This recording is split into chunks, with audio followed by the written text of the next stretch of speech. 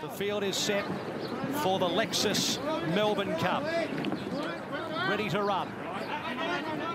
Stand by for a start. Gates crash, and they're racing in the Melbourne Cup. A pretty good line. G'day, I'm Corey Brown. Over the next 8 weeks, I'm going to be chatting to some of the best trainers and jockeys in the world. They've all played a part in Australia's greatest horse race, the Melbourne Cup.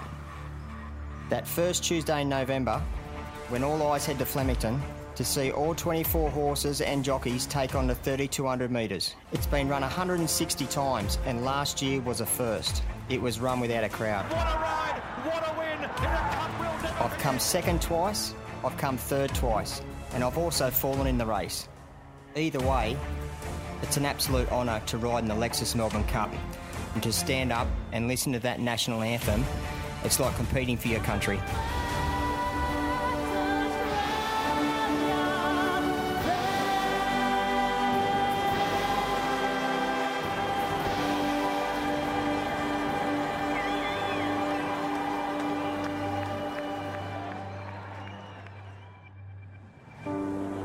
A hush just descending over Flemington.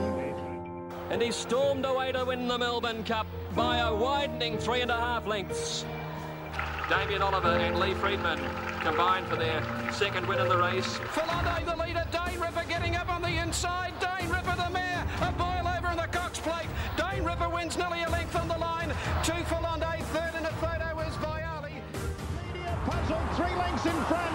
This is the one that Damien's wanted. This is the one that he's riding for Jason. And Media Puzzle goes to the line to win the Melbourne Cup. Damien stands high in the irons, salutes the heavens. That's for Jason. Here we are with one of Australia's absolute best, Damien Oliver. Welcome to the show, mate. How you been? Thanks for having me on, Brownie. How's the battle down there in Melbourne? Yeah, we're back to gateway to hypothermia again today. You know, it's freezing, about 8 degrees, but that's Melbourne. You know, you get all sorts of weather here. If you don't like it, just wait a minute. All right, mate, let's go back to the start. I know you're born and bred into a racing family, but when did the passion really start to sort of hit home and you wanted to ride in races? Look, I had ponies as a kid growing up, you know, probably from about the age of 6. I had a stepbrother, same age as me, and I had an older brother, a few years older as well. And we'd often have pony races and, you know, we'd be riding around our ponies, racing one another and using branches or twigs as whips and that sort of thing. And that led into some track work. I think I started riding track work when I was about probably 7 or 8. Not really having much control, but the horses were sort of taking me around. But I did a lot of other sport. You know, I like BMX and a bit of surfing, AFL footy. I was probably more keener on other sports than racing, but it was always there in the background, having ridden from a young age. And it was probably when my brother, a few years older than me, started having some success as a jockey. And he was probably 15, I was probably 12, and as he went on a little bit older, you know, had a little bit of had the nice cars, the nice clothes, a nice girlfriend. I thought, oh, this looks like it could be a job for me. This could be for me, this one. Well, mate, do you remember starting, obviously, first ride, like my first ride in a race? I had a race for, actually, it's a great introduction to racing. I had a race for to start me racing and to finish it. So how did you kick off, mate? Yeah, my first ride was at a place called Bunbury, about 2 hours south of Perth. Grew up in WA, obviously, and it was. I can remember it quite well, actually. My brother was riding in the race, and I knew all the other jockeys, and you know, my brother was looking out for me. He said, "Oh, you know, he's having his first ride. Look out for him, boys!" And it was kind of weird. It felt like it was in slow motion, but didn't have my first ride to my 10th winner. It was at Bunbury once again. My brother got me the ride. It was a horse called Mr. Gudbod. It was about 70 to 1. I don't think he wanted to ride it, and no one else could win it. I managed to win it. I think the horse sort of just took control of me. So that were my first early memories of racing. Good skills. Now, Ollie, you've ridden some really, really good horses over the years. And it's going to be hard to single them out, but can you give me your best sprinter, miler and stayer? out of all those champions you've Yeah, been? you're right. It is hard to even single them out even in those categories. But, I'll mention a few in each category, and, it's hard to compare them from different eras, but some of the best sprinters are the likes of probably Scalacci, Alinghi, your old mate Apache Cat, Falvalon, Testarossa. They're probably, the best horses, sprinters, maybe up to a mile, some of those. And then probably, I kind of go part after a mile after that with some of the better ones I rode. So horses like Fiorente, Doremus, Northerly, Naturalism, although I didn't have the best success on him. Mick Dittman probably rode him at his peak, but I rode him a bit before and after. And I rode a very good horse in Japan. He was a Japan Cup winner called Zeno Rob Roy. He might have been came out and stood one season out here at Stud, I think, during the EI, so he didn't get a great opportunity. But he was Sunday Silence also had a lot of time for as well. So, off the top of my head, they're probably some of the better ones that I've ridden for sure. Old Naturalism, I think Mickey Dittman gave him back to you in a wheelchair, didn't he? Give him all banged up after the Cox Plate one year. Yeah. Well, I rode him as a 3-year-old, and he was pretty raw, and I got beaten the Derby where Kingy just put me back in a pocket on him, and I sort of lost the ride. I was pretty young at the time, so I was probably it was fair enough they put Mick on him, more experienced jockey at the time. I was a bit devoed at the time, but and Mick had a great run with him, winning a lot of races. I fell of course in a Cox Plate, but second, a brave second in the Japan Cup, and then I think I rode him in his second trip. That Japan Cup trip really, as you said, I think took the stuffing out of him, and he came back. He was still I got a very memorable race. He drove between the Phantom and the Phantom Chance one day at Caulfield, and they sort of squeezed me up, and he forced his way through. That was a very memorable race. I think it was the Caulfield Stakes or something like that, but he was a great old horse, and a bit of an old warrior. But I think Mick saw the best of him. I had him when he was a bit raw and young, and probably when the tyres were a bit flat as he got a bit old too. Ollie, you touched on Japan. You've ridden all over the world. I mean, of course, Australia's home. You love riding here, but where else have you enjoyed riding and jockeys that you've ridden with? Yeah, probably more so through Asia. I probably had a little bit more success in ridden. I spent probably around a year in Hong Kong, give or take, with a few different stints. I love the riding there, but I wasn't a big fan of living in Hong Kong. It just, I was pretty young when I was there. I was maybe in my early 20s, and I was on my own, and I was missing my mates and just going out with my friends and having a game of golf and surfing and that sort of thing. So, I probably, if I had my career again, I would have liked to go on there when I was a little bit older. But I had some good success there, winning more than the international races, actually. I won on Falval on a couple of sprints, one on State Taj at a Hong Kong Cup, back in the late 90s. I think it came second in the 3 international races there one day. So I enjoyed some good success there, riding for David Hayes mostly, but a little bit of freelance as well. I've seen a very famous photo there one year when you're sitting up in the back of the paddy wagon. Oh, yeah, we won't go into much about that one, but, I suppose everyone has a little bit of misfortune at times in Hong Kong, don't they, Corey? Exactly right. Exactly right. I know all about it. Japan, I did enjoy too. I felt I laid some good foundations to Japan. I did a couple of 3-month stints there. The first one, I didn't have many contacts, but I rode about 8 winners and laid some good foundations. Then went back for a good stable the next year and rode about 13 winners. And that was before any Aussie jockeys were really known in Japan. It was the early 2000s, I think. And I think I had a fall the year after that, so I never really got a chance to go back when I broke my back. So, but moving down the track, I did get a ride in a Japan Cup, in a Melbourne Cup on a Japanese horse that narrowly got beaten in Pop Rock. So, I just wish I probably could have spent a little bit, gone back again after I'd, gone for 2 years. I thought that third year, if I went back, I might have had a little bit more success once again.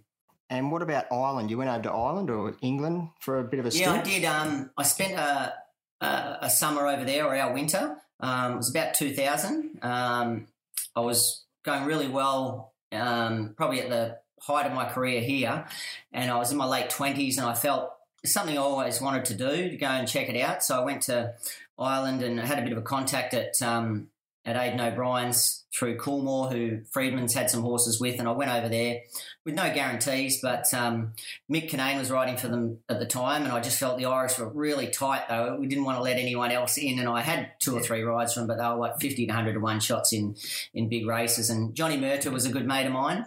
And I wasn't really enjoying my time at Coolmore so much. I was riding out every day and not getting much for it, so I thought, I'm only here for like 3 months. I wanted to enjoy it a bit as well, so I went and stayed with Johnny and was riding out work with Johnny, and he was throwing me a few spare rides. I managed to ride about 6 winners from 30-odd rides, so I had a little bit of success. And I rode for probably 2 months there, and then the last month I sort of just took off on a bit of a holiday, went to the Greek islands and went to Wimbledon and enjoyed had a look around as well. But it was something I'm really glad I did. I went there to have a good crack the first month or 2 and see how it went, and then I just realised it was going to be really difficult to break in, so I made a bit of a holiday the last month of it before I could get back for the spring here. Beautiful. And what about jockeys, mate? Like, obviously you've competed again all over the world, and you just named, I reckon, 2 of the best jockeys I've ever ridden with, in Mick Kinane and Johnny Murtagh. Like, you would have seen everyone. Who would you say is the best, or, you know, like, who did you look up to? Or yeah, well, as I was coming through the ranks, Mick Dittman was probably the most celebrated jockey, I would say. And the Freedmans used to say to me, you got to not so much look like Mick, but you got to be strong like him in a finish, and you got to make a difference in a finish. So that was sort of that was probably what the Freedmans put into me as an apprentice coming through. But I tried to take a little bit off each jockey. And I also felt you have to be comfortable on the horse as well, because if you're not comfortable on the horse is not going to be comfortable. I'm probably not the most polished rider, but then I went to Europe as well, and that opened my eyes to some different styles as well, you know, where they're not probably so whip happy as we were when I started off in the 80s and 90s, and I kind of learned to put the whip away a little bit more in a close finish and try and push their head down and get a bit more out of them that way. And I felt, and as the longer you become a jockey, you get the feel for what the horse is responding to as well. So whether that's the whip or hands and heels, you get to learn to back your judgment and the response you're getting back from the horse as well. So, you know, but I think Australian jockeys, you know, without, you know, we've got so many great ones, and if I name or leave some out, you know, forgive me, but I think tactically the tight tracks that we ride on, I think tactically Australian jockeys are some of the best in the world, because if you're covering extra ground or getting interference in a race, that can cost you in a finish, and then you've got to balance that up with getting your horse racing smoothly in the first half of the race, conserving its horse's energy for the finish. So there's a lot of different aspects to it, but I think tactically the Aussie jockeys are as good in the world. But then, you know, as you mentioned, Johnny Murtagh and Mick Kinane, Frankie Dettori, they're real horsemen as well, and they ride on different tracks, big open tracks, so they work more on the response of the horse and just getting the horse in a good rhythm as well, because they're riding on a lot of big open tracks, and generally the better horse will win there, whereas in our tighter tracks here in Australia, not necessarily all the best horse will win all the time. Sometimes the best tactical ride can win the race. Now tell me, how much longer is left for Damien Oliver? You've been around for like a good 30 years. I remember it vividly when I first come to Sydney as a 16-year-old kid, and they had this, like a guy that take the photos of the finishes, and I kept looking at this grey horse Scalacci. Like, I come from the country, I never really knew much about sort of Melbourne jockeys or horses, and I remember it vividly looking at it, and I sort of like idolised you because you're a young guy in a sport where, like you said, Mickey Dittman was sort of dominating, Malcolm Johnson, you know, all those sort of older style jockeys, and you're really young. How long have you got left, mate? You've been going a long while now. Yeah, I have. I'm getting asked that question a bit more now I'm getting older. Sometimes when I wake up, I think, oh, geez, I haven't got much longer left, and there are a few aches and pains, but then other days I feel really good. So, look, I've been doing it so long, it's sort of become part of my life. I still enjoy it. As you know, I'm not very competitive, and I love the competition of racing and just putting yourself up against, you know, people close to my age, even the young guys and all that, and just the thrill of the sport every time you line up on a horse. But to put it in perspective, I don't have a finish date. I'm just taking it year by year now. And as the three things that are keeping me going, I think, are motivation, as long as I still want to do it, how the body's feeling, and opportunities as well. As long as I'm still riding at a high level and getting some decent rides. So I think once those things sort of start to wane, I'll consider my future. But as I said, I don't look too far ahead now. I just looking year by year kind of thing. And I think when I do retire, I think I'll just stop. I don't want to drag out a retirement. I think I'll just I think I'll just say that's it. Yeah. Tell me, have you thought about life after racing other than surfing?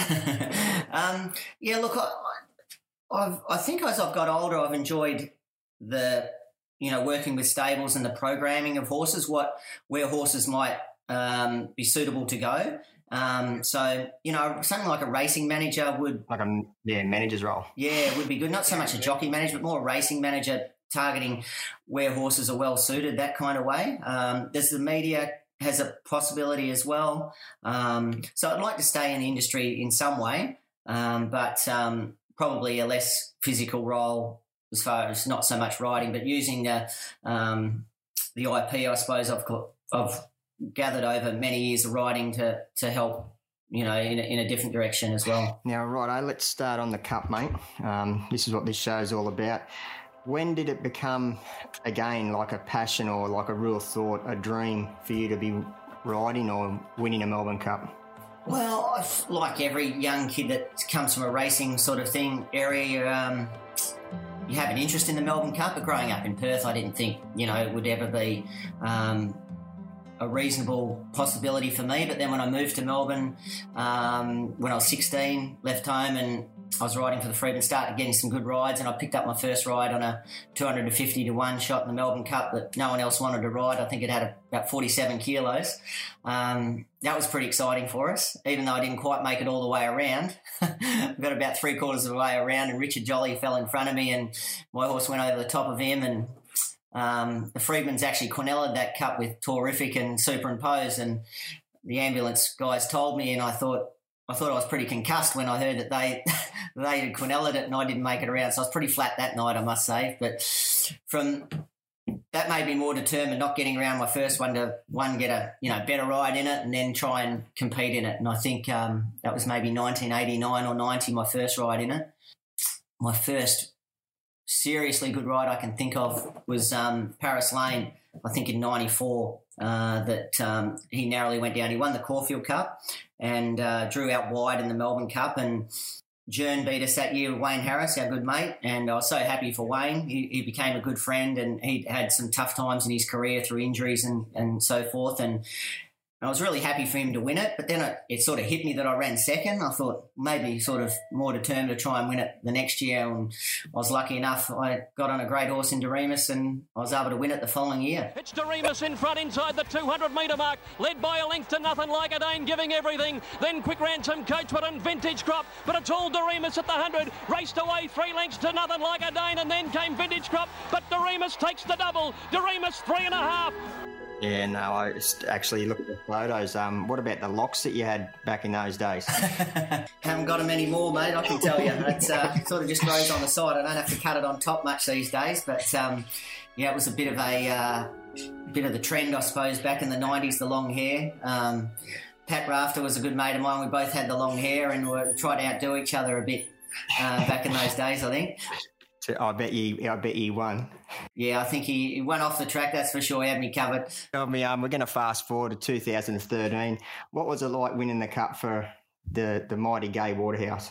Yeah, that was pretty amazing. I just came back from, I think, 10 months off having a betting related suspension. So I didn't have high expectations that year of, what I was going to be able to ride or get on a good horse. I was just, I had to really work hard just to get myself back in and probably get people's trust back in the industry as well. I felt like I'd let myself down and a lot of people are down with, what I did, and especially for someone with my standing in the game. I felt, I'd built a good reputation over 20-odd years in the industry and sort of lost it really quick. So I felt I had to do a lot of work to get that trust back, and I think Nashville Willa was riding the horse, and he was sort of based in Sydney, and Gai was in Sydney as well, and the horse had come down to Melbourne to do all his preparation down here, and I felt that Gai really wanted someone in Melbourne working with the horse and on the ground here in Melbourne. So, and I knew a few of the owners, and Melbourne was lucky enough to get the ride, and I did a lot of work with that horse, and, you know, he was just a great horse to deal with. He had the best temperament, and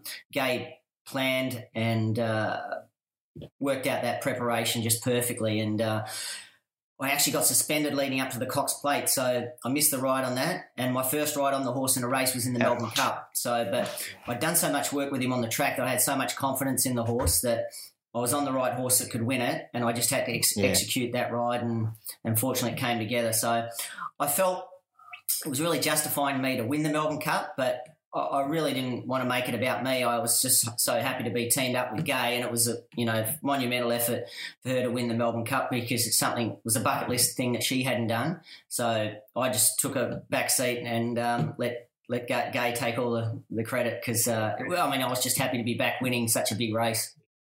Lots of jockeys look up to you. Jye McNeil said that you congratulated him after the Melbourne Cup last year.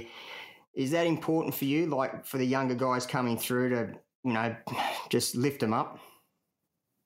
Yeah, I think it's, you know, as an older guy in the jockeys room now, you see all the range of emotions and, you know, the struggles and the triumphs that the jockeys go through. And as an older person, you've probably been through most of them, so you can see the range of emotions that they've been through.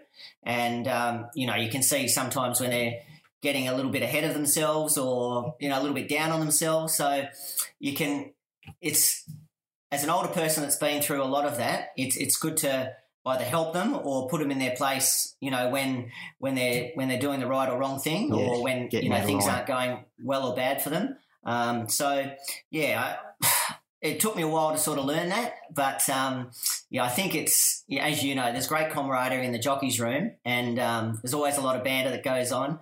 And I think if you can help or guide the younger guys at different times, as long as they're respectful, I think I'm more than happy to help them. But if they're little smart asses, I'm happy for them to work it out from themselves and through trial and error and go their way. But if they take on board and they want to listen to what you've got to say, then I'm more than happy to try and help them out. Too good. And tell me, I've asked a couple of the other boys, but banter in the jockeys room, larrikins and, you know, lunatics, who would you rate the highest you've met? Well, as you know, probably Noel Callow gets a lot of mentions, but I must say, since the Mornington Airbnb incident, without Mellum and Zara, it's been a lot quieter in the jocks room this spring too. I could imagine. I was just saying yesterday to young Jye, it's quite amusing down there in the Melbourne jockeys room, watching Zara and Mellum bounce off one another and rip into one another. So, but yeah, I think it's hilarious. You know, you think with these blokes, when they haven't eaten or been sitting in the sauna and wasting themselves away, that some of they wouldn't have much energy. But I think every guy is different the way they get themselves up or feed off the energy of the day, and it's just it's just quite unique and humorous and enjoyable, just reading the room sometimes, just seeing how everyone's emotions are coping today. If they're right or winner, they're bouncing up here, and if they're having a shock, they're down here. And, you know, that's right. There's a lot of mind games going in that jockey's room, as you know. It's definitely a roller coaster, let me tell you. And Ollie, you've ridden for a lot of time and you would have had plenty of them, but what about sprays from trainers and owners? You had many?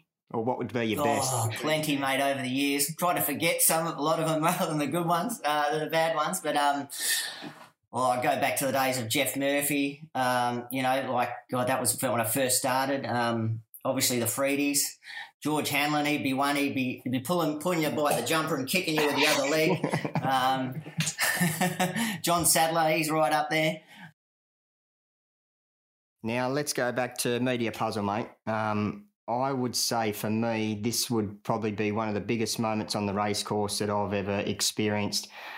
I've never been more happier to run second in a race, but that day that Media Puzzle won, after all the circumstances that you're dealing with, mate, how did you deal with that? Yeah, it was really emotional, mate. It was tough. losing my brother in the week leading up to the Cup, first I had to deal with if I was going to be up with the emotion to be able to ride the horse. Did it ever cross your mind that you didn't want to ride the horse, or you didn't think you were going to? It did, yeah, for sure. And probably one of the things that really got to me was what would people think if I did ride it? Because they felt what I would be cold, or would it be the wrong thing to do? But I had a close discussion with my mum, and what kept coming back to both of us was that if I didn't ride it, that my brother, all he would have been thinking is, "You bloody idiot, what are you doing? You should be riding that horse," because it was through him I actually came to Melbourne to ride. He came over a few years before I did, rode a few winners for the Freedmans, got a bit homesick and didn't quite adapt to Melbourne at the time, but he was hit through his experience that he said the timing that when I should go to Melbourne, when I had some claim left and the Freedmans were getting bigger at the time, and, it was through him, that it really laid the foundations for me to have the successful career that I have, and he taught me a lot as a jockey as well. So, that was the main thing I wanted to do, just to do it for him. And it's as long as I could deal with the emotions and also just execute it as well. Because at the time I was probably at the peak of my career. I think I had 8 or 9 rides Derby Day. A lot of, probably 3/4 of those would have been favourites or good chances, and similar again on Cup Day. So I didn't want to let other people down as well. So I decided to ride on Derby Day and Cup Day for that matter. And then I'd fly back to Perth Wednesday for the funeral for my brother. So I ride on Derby Day. I think I had 1 placing out of 8 or 9 rides, and I was really starting to question myself. Have I made the right call here? And I felt I rode all right. You get the odd unlucky one, but that can happen on any time. But, as you go up and down that race with 100,000 people there at Flemington, I was getting a lot of support from people. So that gave me good heart that I was doing the right thing, but things just weren't happening for me. So then I get to Cup Day, and on first 3 or 4 rides again, I hardly run a place or something. I might have run a place, and still questioning whether I'd made the right call. I was riding my brother Silks, and so I still get a bit emotional talking about it. But mate, you're doing the same to me. All I could keep thinking was, that he was riding with me, and I've got to say, I've never ridden a Melbourne Cup that's gone so smoothly for me in that race. I just was like, I was in a world of my own. Nothing was around me. The horse, I knew the horse had a great chance. I thought he could win the Cup after his Geelong Cup win.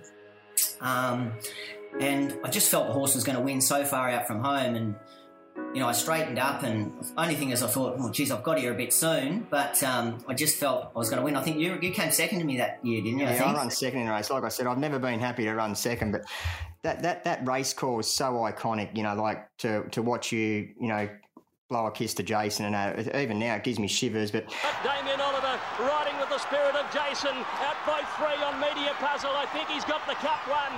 Beekeeper Mr. Prudent running on from Vinnie Road, but it's Media Puzzle clear, and Media Puzzle. Damien and Dermot have done it. The best one for me, like that whole day, is when you trotted up beside Letzi and you said, "It's going to be hard to hold this together, mate." We're ready to go. Damien, this one meant a lot to you, didn't it, the Melbourne Cup? Yeah, it did, Johnny. It's going to be hard to keep this together. I know it is, mate, but the Australia and the world's with you. Yeah, mate. Melbourne Cups don't mean a thing to me anymore. I'd give it back right now to have my brother back. Like that to me, even now, gives me goosebumps. Like how you overcome those emotions to talk the way you did, mate. It was a very special moment for me anyway. Yeah. Yeah, it's still difficult to talk about it, and gets me really emotional. And when you lose a brother that's close to you like that, and you don't get a chance to sort of say goodbye, it's pretty hard. But yeah, but no, I don't want to upset you anymore, mate. But do you ever do you ever watch? Because I watched when I asked you to come on the podcast, I went back and obviously watched the videos and stuff like that. Do you ever go back and relive it every now and again, like just to touch on it? Oh, not really. It's every time I watch it, it still brings back the raw emotions, and it was a difficult moment to enjoy because it wasn't so much, you know, the other cups were all jubilation and you really enjoy the moment. That moment still is raw for me, and it's more memories of losing my brother than actually winning the cup. Even though it was a great legacy to him and a great moment, it's still very difficult for me to enjoy. Well, mate, I'm going to say thank you very much for coming on the podcast. Again, you're an absolute legend. Ollie, you should be proud, mate. Thanks, Brownie, and it's been a pleasure to ride with you, mate, throughout your career. You're a fine jockey as well, and I feel for you, you couldn't go out on your terms, but, mate, you're a great jockey too and a good friend, and I wish you all the best for wherever the future takes you, mate. Yes, brother. Thanks a lot, mate. Good on you, mate.